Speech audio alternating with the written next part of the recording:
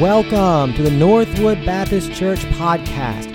This is Tommy Metter, lead pastor of Northwood Baptist in North Charleston, South Carolina, and I'm so thankful that you've taken the time to listen to the following message. If you'd like to learn more about our church, go to northwoodbaptist.com. And if you like what you hear, leave us a review and subscribe to our podcast so you can have new content delivered to your device every single week. I hope the following message blesses you and helps you connect faith to life. Good morning, Northwood Baptist Church. That wasn't too bad. It's so good to be with you all. And as Tommy mentioned, we've been in the States for the last 6 months on stateside and getting ready. Next Tuesday, the 21st, we will fly back to Japan. So once again, we're Don and Teresa Broker, and our daughter Jolie, who's out, she may be in here, but she's been manning the booth for us. She's here with us.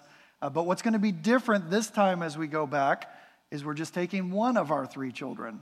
And so during this stateside, we brought our second son back, and just this last week, he started classes up at North Greenville University. And so pray for him, pray for us, and I just want to, just as a reminder, to pray for your missionaries. And so praying, of course, that they'll share the gospel faithfully and that their work will be fruitful and all of that. But remember to pray for them and maybe what you would say are kind of the ordinary things of life, right? And so for us going back this time and leaving 2 of our boys here in the States, it's not easy. You know, I've had people before, we've shared many times, and I've had people at the end of the service say things like, I'm so glad you're going because I couldn't, and then fill in the blank the reason why they couldn't go. And one of them was, I'm just too close to my family. And I was like, what? I mean, I love my family. We love our families. And so it's hard to leave them here on the other side of the world, you know? And so, but the things that we're experiencing, all of our missionaries on the field experience the everyday struggles of life that you experience. And some of those, you could say distractions or the things that want to pull them away from the work. But it's hard because they're so far away from family. If a parent gets sick or something else, they're having to deal with that from on the field many times. And so pray for your missionaries. We appreciate it. I want to say thank you. Thank you for giving to the Lottie Moon Christmas offering. Thank you for faithfully giving to the cooperative program. And you all, as a Southern Baptist Church, you know that something that we do that's unique and I think awesome as Southern Baptists is the way that we cooperate together for the purpose of missions. And so as you give to the cooperative program, as you give to the Lottie Moon Christmas offering, that money, a percentage of the cooperative program and all of the Lottie Moon Christmas offering goes overseas to support missionaries. And so I don't have to come and ask you to support me so that I can go back to the field. You already have. And we are fully funded because of the generosity of Southern Baptist churches like yours. And so thank you for giving. Because you gave, because you continue to give, people like Ryuichi heard the gospel. There was a missionary there to share good news. He was at the point of desperation. He had no hope. And I very much believe that he was going to follow through on taking his own life. But because there was an IMB missionary sharing the gospel that day, because you guys supported him, he heard the good news and he came to faith. And so thank you. And there's many, many other stories that I could share about that. But thank you for giving. Please continue to give. Because your IMB missionaries are going to difficult places. Right now there's about 3,600 adult missionaries plus their children on the field. And we serve in some of the darkest and most difficult places because we believe, as the International Mission Board and as Southern Baptists, that we want to push back the darkness, that we want to take the good news to people who have never heard before. And so pray for your IMB missionaries who are serving in some very, very difficult places. So this morning, the verses that we want to look at are in 2 Corinthians chapter 4, verses 1 through 6. And so this passage, I hope it can be an encouragement to each one of us as we think about, as believers, as followers of God, what is it that we're to be about? Why are we here? What are we to be doing? And so this word from Paul to the church at Corinth, I think, has application for us today. And so let me read these verses for you. It's 2 Corinthians chapter 4, verses 1 through 6. Therefore, having this ministry by the mercy of God, we do not lose heart, but we have renounced disgraceful, underhanded ways. We refuse to practice cunning or to tamper with God's word, but by the open statement of the truth, we would commend ourselves to everyone's conscience in the sight of God. And even if our gospel is veiled, it is veiled to those who are perishing. In their case, the God of this world has blinded the minds of the unbelievers to keep them from seeing the light of the gospel of the glory of Christ, who is the image of God. For what we proclaim is not ourselves, but Jesus Christ as Lord, with ourselves as your servants for Jesus' sake. For God, who said, "Let light shine out of darkness," has shone in our hearts to give the light of the knowledge of the glory of God in the face of Jesus Christ. So as believers, I would say that each and every one of us has a ministry to fulfill. So why is it that, Paul, he starts out in verse 1 and he says, we have this ministry and we do not lose heart. We do not lose hope. And I think oftentimes as believers, we do lose hope. We do lose heart. We feel discouraged and depressed.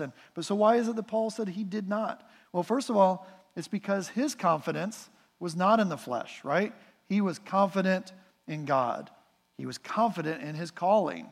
And he was also confident in the gospel. That's what woke him up every morning. That's what he was excited about. That's what drove him. And as believers, we need to have the same kind of focus. There's so much in this life that wants to distract us, that wants to pull our attention away from these central truths. And I think one of the things we notice as we're overseas, and so we've been on the field now for about 17 years, so every time we go back to the field and then come back, and we stay in touch with people in the States. We're not out of touch, but it's just like, it's amazing to see how much the culture and society has shifted and changed.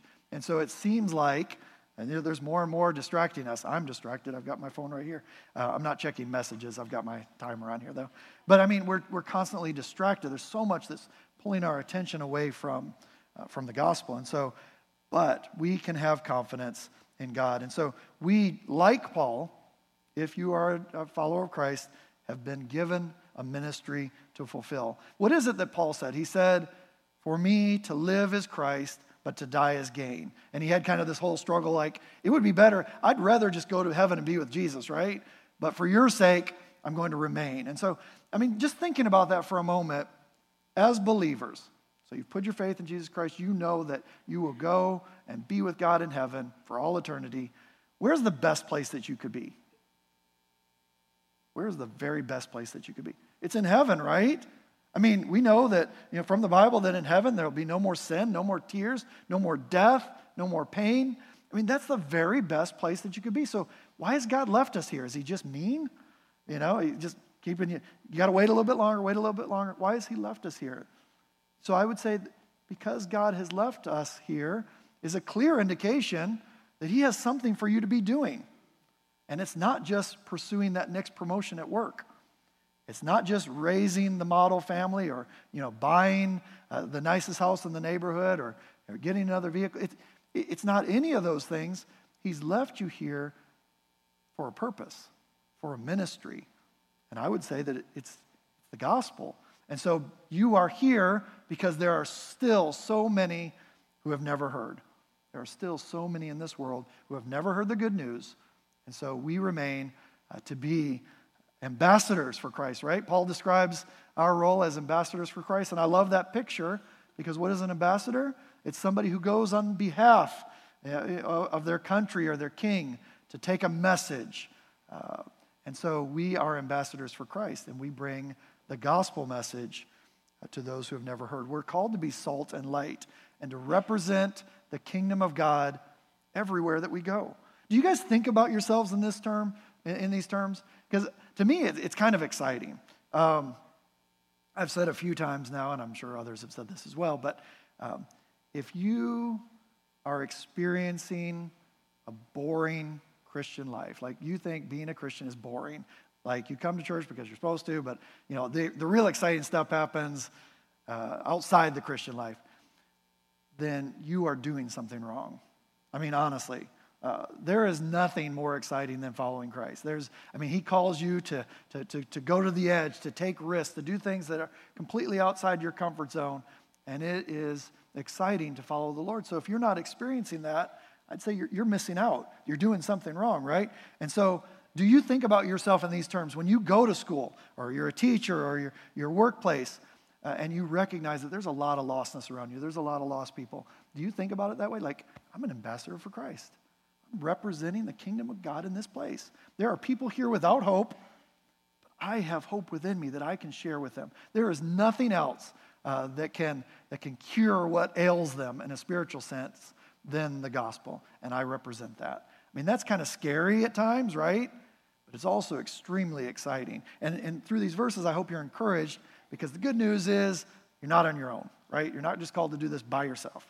And so we have been called to share the gospel because that's the only thing that can make an eternal impact. Teresa and I, we actually met in Okinawa, Japan. I was in the Air Force, and her dad was civil service with the Air Force. And so back in probably like 1990 now. Wow, has it been that long? But one of the things, we ended up meeting and getting married and stayed. And so when I had been in the Air Force about 8 or 9 years, we began to pray about the future, pray about what God was leading us to do. Was it stay in and retire, or maybe get out? We felt like maybe he was calling us into the ministry. And one of the things that I think when God spoke to me, one of the things I really wanted to consider, and it really didn't matter if I stayed in or got out, but it was this challenge. It was this desire to use my life for things that had eternal value. And so to pour out my life for those things, because our life is but a vapor, right? It's amazing. The older you get, you just realize how quickly time is passing. I can't believe we have 2 boys who are already in college, and so time is fleeting. And I want to use my life for the kingdom of God. And I know that you also have that desire to do that. And so thinking about how do we pour ourselves out into eternal things, and that's the gospel. So I loved the challenge, Pastor Tommy, that your church has, was who's your oikos? And so you think about who are the people in your family and your areas of influence. And so, because it can become overwhelming. I'll tell you, there's 126.5 million people in Japan, and less than 0.5% believers. And so honestly, it can become very overwhelming for us as missionaries to go, how do we get to the darkness that's here? And well, we begin with those people that God's placed around us, right? And so I love this, and I'll pray for you guys as you do this as well, and you fill out the names of your friends and family, and you pray for them. And I promise that God will open doors for the gospel, because God is at work. Do you guys believe that God is at work? Do you believe that he is actively working today here in this church, in the community? So I had shared a story earlier, and I'll share it again about, because it just came across my Facebook feed the last couple of days, but my mom was sharing that she was having a bad day, and she had done a few things, and she just was kind of having a bad day and needed to get out of the house, so she was going to go shopping, and so she went up to the store and shopped for a while, and as she was heading home, she really felt impressed by the Lord that he wanted her to stop by the nursing home. There was a local nursing home that she had intended to get by. It's where my grandfather had lived before he passed a few years ago. And so as she said, okay, God, I'll go. And she stopped and got out. And as she walked in, she found the director. And the director said, I'm so glad you're here. The timing is perfect. She was sitting there with an 80-year-old lady who was asking her some questions. And so my mom sat down and kind of took over. And the first question the lady asked is, did God really write the Bible? And that's kind of out of the blue, right? And so she said that from that question, the lady just began to ask more and more questions, and God was working in that lady's life. And before their conversation was over, she prayed to receive Christ. I wonder how many opportunities we miss out because we are not sensitive to the leading of God. right? And that's the way God works. He's constantly prompting our hearts to go and speak to this person, do this act of kindness and service to this, and we miss out and we have excuses. God is working in this world. And if we want to be a part of what he's doing, we need to be sensitive to his prompting. And so here's what we see in verse 2. We know that we have a message to share. So we have a ministry to fulfill, but we also have a message to share. And so what Paul says about it, he said, we've renounced disgraceful, underhanded ways, and we refuse to practice cunning or to tamper with God's word. And so the thing is we need to be aware of is that with the gospel, just like think again about the ambassador. When you've been sent out as an ambassador to another country, let's say, you bring the message of your country. You bring the message of the king, and you don't change it, right? If you change the message, like, I know what the president said, but I think you'd probably rather hear this. You probably won't have your job very long. And so as believers, we've been given a very clear gospel message to share. And sometimes it's difficult, right? The words of the gospel, the Bible tells us, it's offensive to those who are perishing, right? And so, but we know that the gospel is the power of God unto salvation. And so it is imperative that as followers of Christ, those who are on mission with God, that you know the gospel, that you know the word of God. And so it's more than just maybe memorizing a gospel presentation, but it's understanding the gospel, how that impacts your life every day. And really, so we need to spend time in the word. We need to spend time in prayer. We need to preach the gospel to ourselves often, being reminded of the great work that God has done in us. And then as we share with others, we're sharing out of the power, of the Holy Spirit that's within us, out of our own experience of growing and walking with the Lord. And so sometimes, and as missionaries, we struggle with the exact same things that you guys do, with fear. And sometimes we're afraid to share with others because we know that in many cases, people are going to reject the gospel. They're not interested in hearing it, right? And so what I've seen, and it feels like this is happening more and more here in the States, is it feels like the culture is working really hard to silence believers, right? Working really hard to tell us that what we have to say is not relevant, it's no longer culturally appropriate, and so just be quiet. You can do your religious thing off to the side. And the problem is if we begin to believe that, if we begin to accept that, and so we cannot conform to this message. We can't. Why? Because there's too much at stake, right? Life and death, hope versus despair. All of these things, they hang in the balance. This is the reality, right? And so in Japan, some of the and I don't know how much you guys know about the culture there, and so, but suicide is a huge problem. So you saw that in the video, but that was not a unique, isolated situation. The truth is, Japan has one of the highest suicide rates in the world. Every week when we ride the trains there, and we can, I often tell people, I can set my watch by the trains. I mean, they are on time, never late. It's pretty amazing for living in a city with 38 million people, how organized everything is. But the trains are always on time until they're not. And all of a sudden, the train may stop. Or you may get an announcement up on the board that says, this train line is delayed due to human accident. And what that means is so many times somebody's jumped in front of the train to end their life. And it's a huge problem in Japan. Bullying is also an issue. It's one of the ways that the Japanese, I feel like, use bullying and kind of peer pressure to keep people conformed. And so this happens not just in the schools, but all throughout, even in workplaces. And one of the moms not long ago said, oh yeah, the PTA is one of the worst places you can imagine. And so there are all kinds of bullying that goes on. There's another thing called hikikomori. So that's a Japanese word. And so basically this affects about 600,000 to 1 million young Japanese, mostly men, between the ages of 18 and 30. And the pressures of society have gotten to be too great. And so they haven't taken their own life, but they've withdrawn from society, and they're virtual hermits. They've refused to leave their homes. Many times they're living with their parents, but they won't even leave their rooms. And because this is such a shameful thing in Japan, nobody talks about it. But 600,000 to 1 million people Overwork is a huge problem in Japan as well as fear of man. And I would say, if I were to pinpoint maybe what one of the greatest obstacles to the gospel in Japan, it's this: fear of man.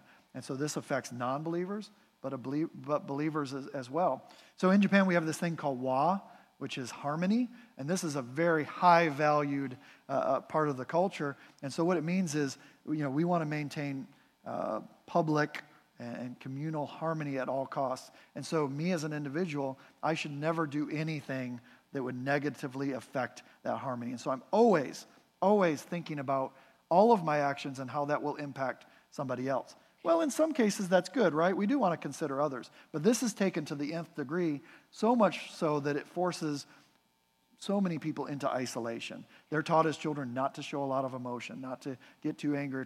And so what it's done is many people have stuffed their emotions, and so it's causing people to live in isolation. And so that fear of man is also evident in the church. And so many believers also have a very hard time sharing the gospel with somebody else because they're afraid that that may upset them or something else, and so they don't.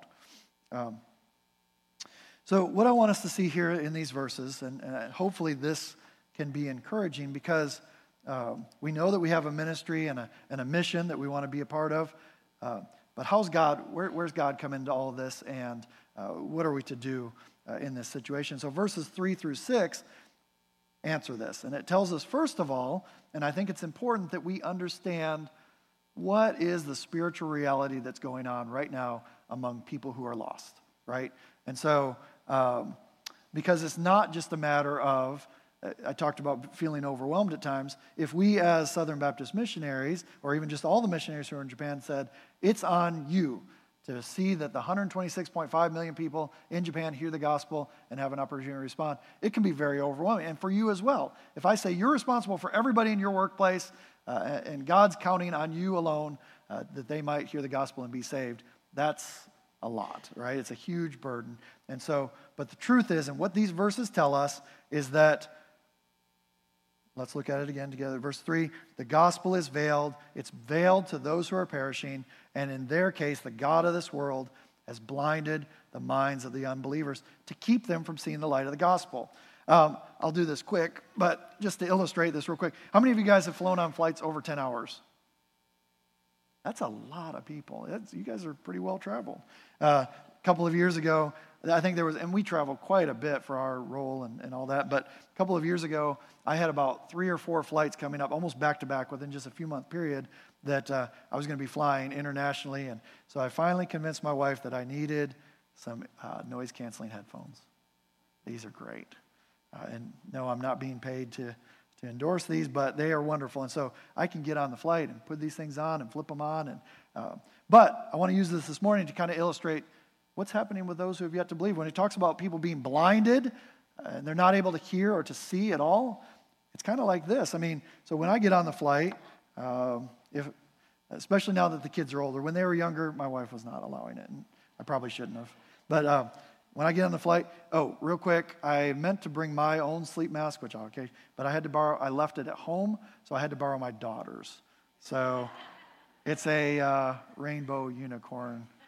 And so anyways, when I get on the flight, if I want to take a nap, I'll put on my eye mask, put on my headphones, and if I really need to rest, I might even take a melatonin or something. And I'll tell you what, if I do that, turn on a little music, and I can just be out, and I'm virtually dead to the world.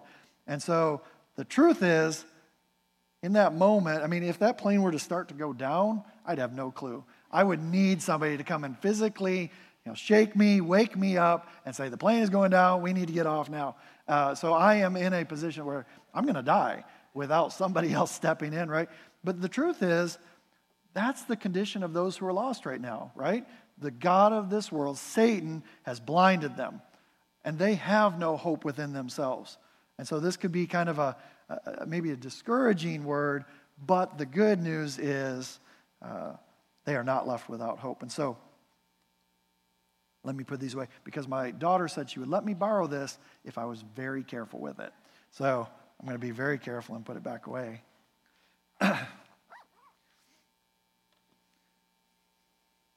So that's the picture of those who have yet to believe. So the reality is, this is the reality for all of those who do not know Jesus Christ. This is also the reality for, you guys know that at this moment, there are still over 1 billion people in the world today who have never heard the gospel. In fact, they don't have gospel access. The Bible's not been translated in their language. For many of them, there's no missionaries who have yet been sent to take the good news there. There's 1 billion people, 1 billion, who have yet to hear the good news. And so when I think about God's call to all of us to take the good news to the nations and all of that, I think about, what is God, heart? What is God's heart towards those who are lost? And how should we respond? I know he is not okay with this, right? He's not okay with 1 billion people who have never heard. And so at the same time, we can't be okay with that reality. 1 billion people who have never heard the name of Jesus. In Japan, as I've already said, the vast majority of the 126 million people have not heard the gospel. And even here in Charleston, in North Charleston and Charleston, there are tens of thousands of people who do not have saving faith in Jesus Christ. And so the current reality of all of these people is what? They are on a path, unless something changes, unless God intervenes and they hear the gospel and they respond, they are on a path to living their life and dying and being eternally separated from God. And so, do you remember your life before Christ? Do you ever stop and think about it? Think about what God has done in your life and what your life was like before Him. I think we need to pause and reflect, because oftentimes when we're maybe on this side of our salvation, our relationship with God, it's easy for us to maybe even look down on folks who have not yet believed, and we oftentimes are accused of being hypocrites, right? But for each and every one of us, we were at one point in that same position. And so remember how the gospel impacted your life. There's something that I want you to see here also that, and just be reminded of, is that many times we're discouraged when people refuse to listen, or they're not willing to hear the gospel. But there is a spiritual aspect to all of this, right? And so just remember that they are blinded, and God has allowed them to be blinded by Satan.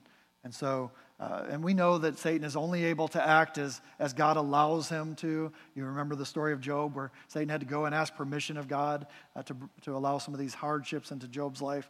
And so it only happens as God allows it. But, and what do we know about Satan? I think this is important, because we do need to know our enemy, know who is, in many cases, working against us and working against the gospel. In John 8:44, Jesus says that he was a murderer from the beginning, and he does not stand in the truth, because there's no truth in him. When Satan lies, he speaks out of his own character, for he is a lie and the father of lies. And so we know that Satan seeks ways to distort the truth. God is the God of truth. He is the author of truth. All truth is from him, and Satan seeks to distort it. And so when I think about the Japanese, so it seems as if Satan uses different tactics among different people in different places. And so in Japan, as we look at the work there, the lies that Satan is speaking to the Japanese is this. He says, you will never be good enough. The standard is perfection, and you can never attain that. And there's so much pressure in Japan to perform, to be excellent in all things, no mistakes. And so that's a lie of Satan, though.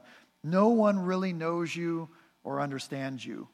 And so this leads to isolation. There are many people, and that we've had wives tell us, and others, that like, nobody knows me. Not even my husband knows what's really within my heart, because for so long I've had to stuff it.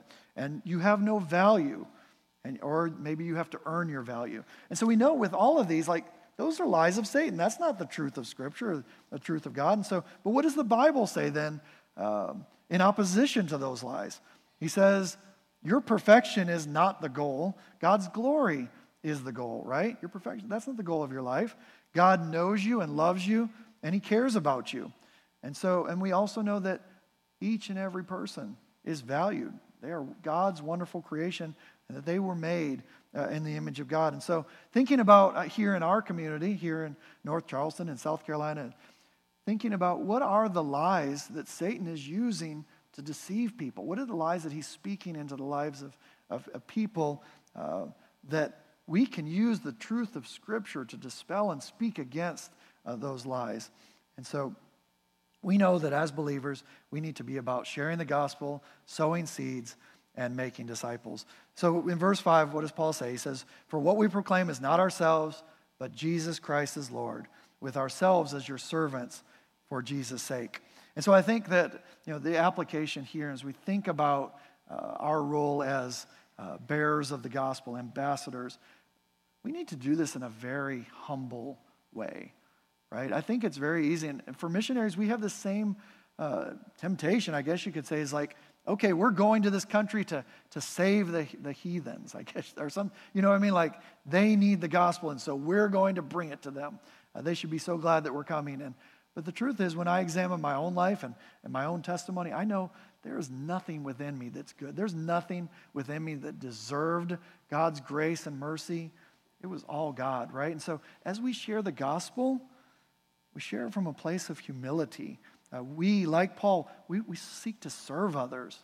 I don't know if you've heard this quote or not, but it says, evangelism is merely one beggar telling another beggar where to find bread, right?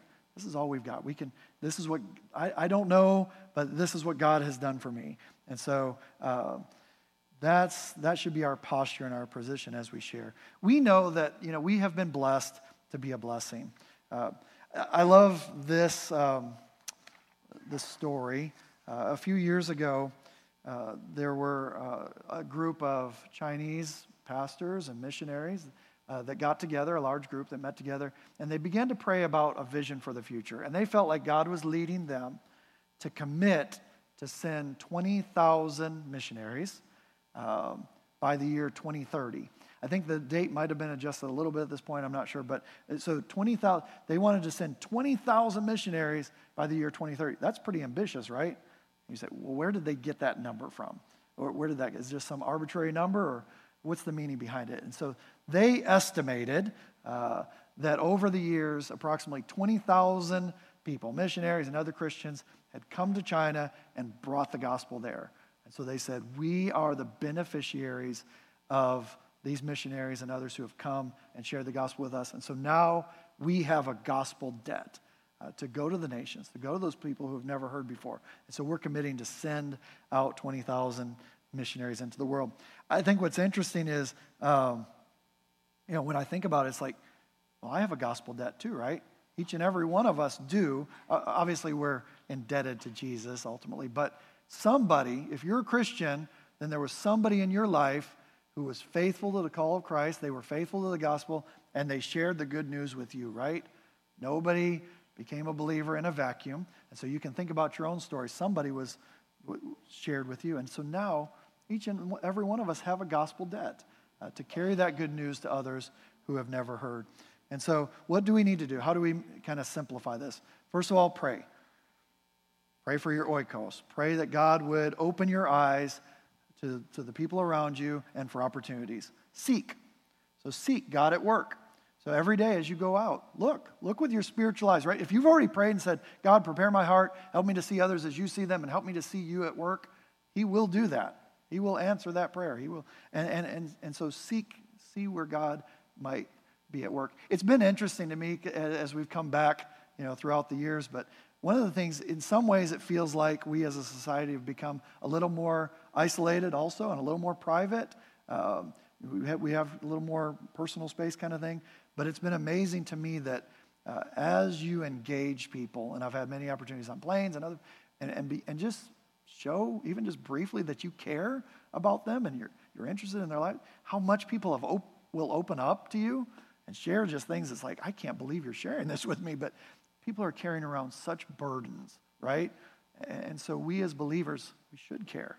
We should be a person who is engaging people. And so when you do that, people will open up and share. And then so finally, pray, seek God at work, and then finally act. And that may be the scariest part, but when God gives you an opportunity, step out in faith. And this is where it gets exciting, right? This is where you're actually going to see God working.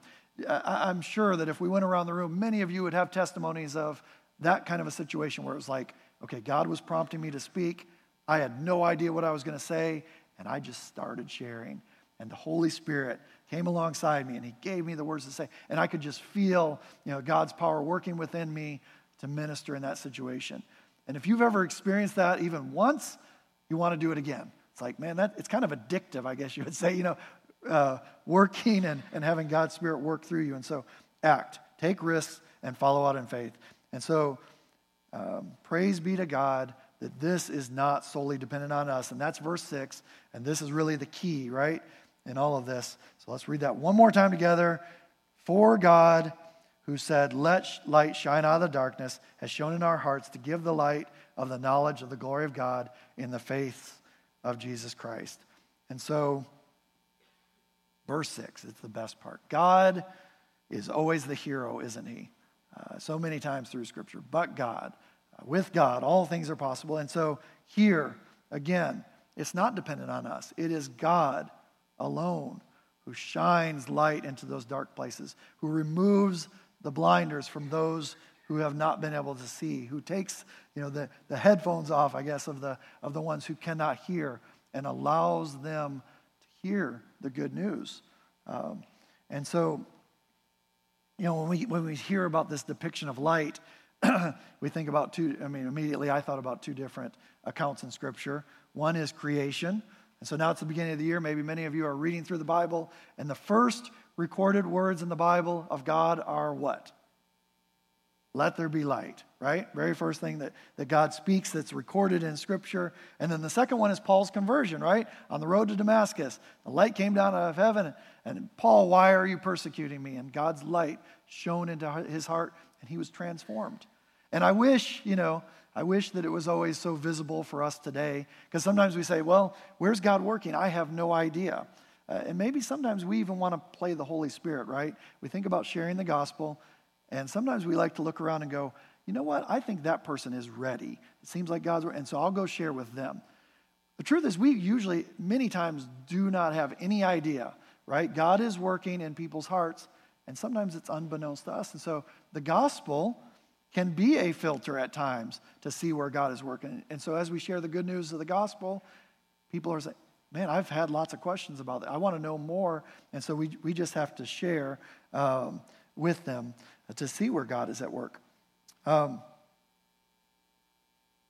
Ephesians 2, 4 and 5 says, but God, being rich in mercy, because of the great love with which he loved us, even when we were dead in our trespasses, made us alive together with Christ. By grace you have been saved. And in Romans 5:8 says, but God shows his love for us in this, that while we were yet sinners, Christ died for us. So it's all God. Ultimately, the work, the most important work, the work of opening the eyes of the blind, is the work that God does. But in his graciousness, he allows us to be a part of it. Right? And so we know that John 6:44 says that no one can come to the Father unless the Father draws him. And so do you remember the time in your life, believers, where God spoke to you clearly, where you knew God is real and this gospel is true, and you gave your life to Christ? I would encourage you, often go back and meditate upon that time and remember the great work that God has done in your life, because your testimony is a very powerful tool that God will use to impact the lives of others. I want to share with you just for a couple of minutes as I close some of the great things that God is doing in Japan. And so I think, again, I don't know how much you know about the work there, but we've had missionaries there for 130 years. It's one of our earliest mission fields in the world, and to be at this point and still have less than 0.5% believers, that can be kind of discouraging, right? But the truth is, and so oftentimes we can easily focus on kind of the struggles and the obstacles to the gospel, but the truth is God is at work. We have 70 adult missionaries serving in Japan among 7 teams throughout the country, and at this point, every one of those teams, and this has all begun just within the last couple of years, are actively planting new churches.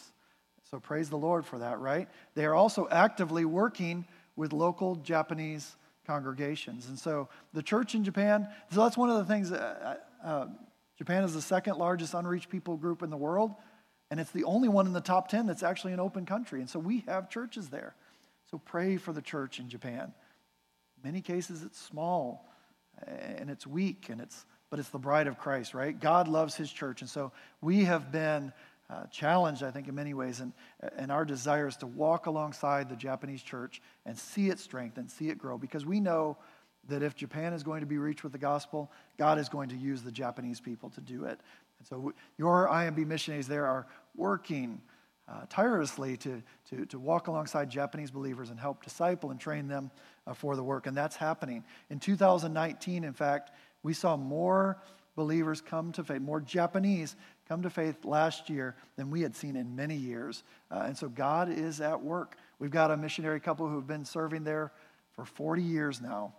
And they've said the same thing. They said, God is up to something in Japan. And we are so glad that we're still here to see what God is going to do. And so pray for the work in Japan. I am confident that God is also at work here. And so the challenge, once again, and what I would want you to leave with this morning is God has left you here for a reason. You've got a ministry. You've got a mission to accomplish, and God has invited you to be on mission with him. He's also given us the great task as the church to see the nations reached, right? And so I love that everything God asks us to do is way beyond our own capabilities, right? Everything. That's a good thing, right? It forces us to be dependent on him. And so God has given us that task, that mission. And so pray this morning. Consider this morning what part God would have you to play, you individually, believer, your family to play, to see the nations reached with the gospel, to see your community reached with the gospel. And I promise God has a task for you. And so let me pray for us, and then we'll close. Father God, I thank you so much for your gospel message. I thank you for the love that you showed us, that even while we were your enemies, you sent Jesus to die for us, God. I thank you, God, that you have given us as believers a mission and a ministry to fulfill, and God, that you are with us. And so, Father, I just pray, Father, that you would lead us this week, give us hearts to be sensitive to you, Father. Help us to see how you are working around us. And God, I just pray that you would give us many opportunities this week to share the good news with those who you bring in our path. We love you and thank you. In Jesus' name, amen. Rise to your feet as we have time of invitation together, and you respond to how God has led you this morning. Maybe you want to come and pray for those that you know who are far from Jesus. Maybe the Lord is leading you another way. Maybe you want to place your faith in the one who gave his life for you, Jesus, who died and rose again. You want to turn to him. There are people at these crosses in the back room who would love to talk to you and pray with you as you make that decision. However God leads you in these moments, you respond to him now.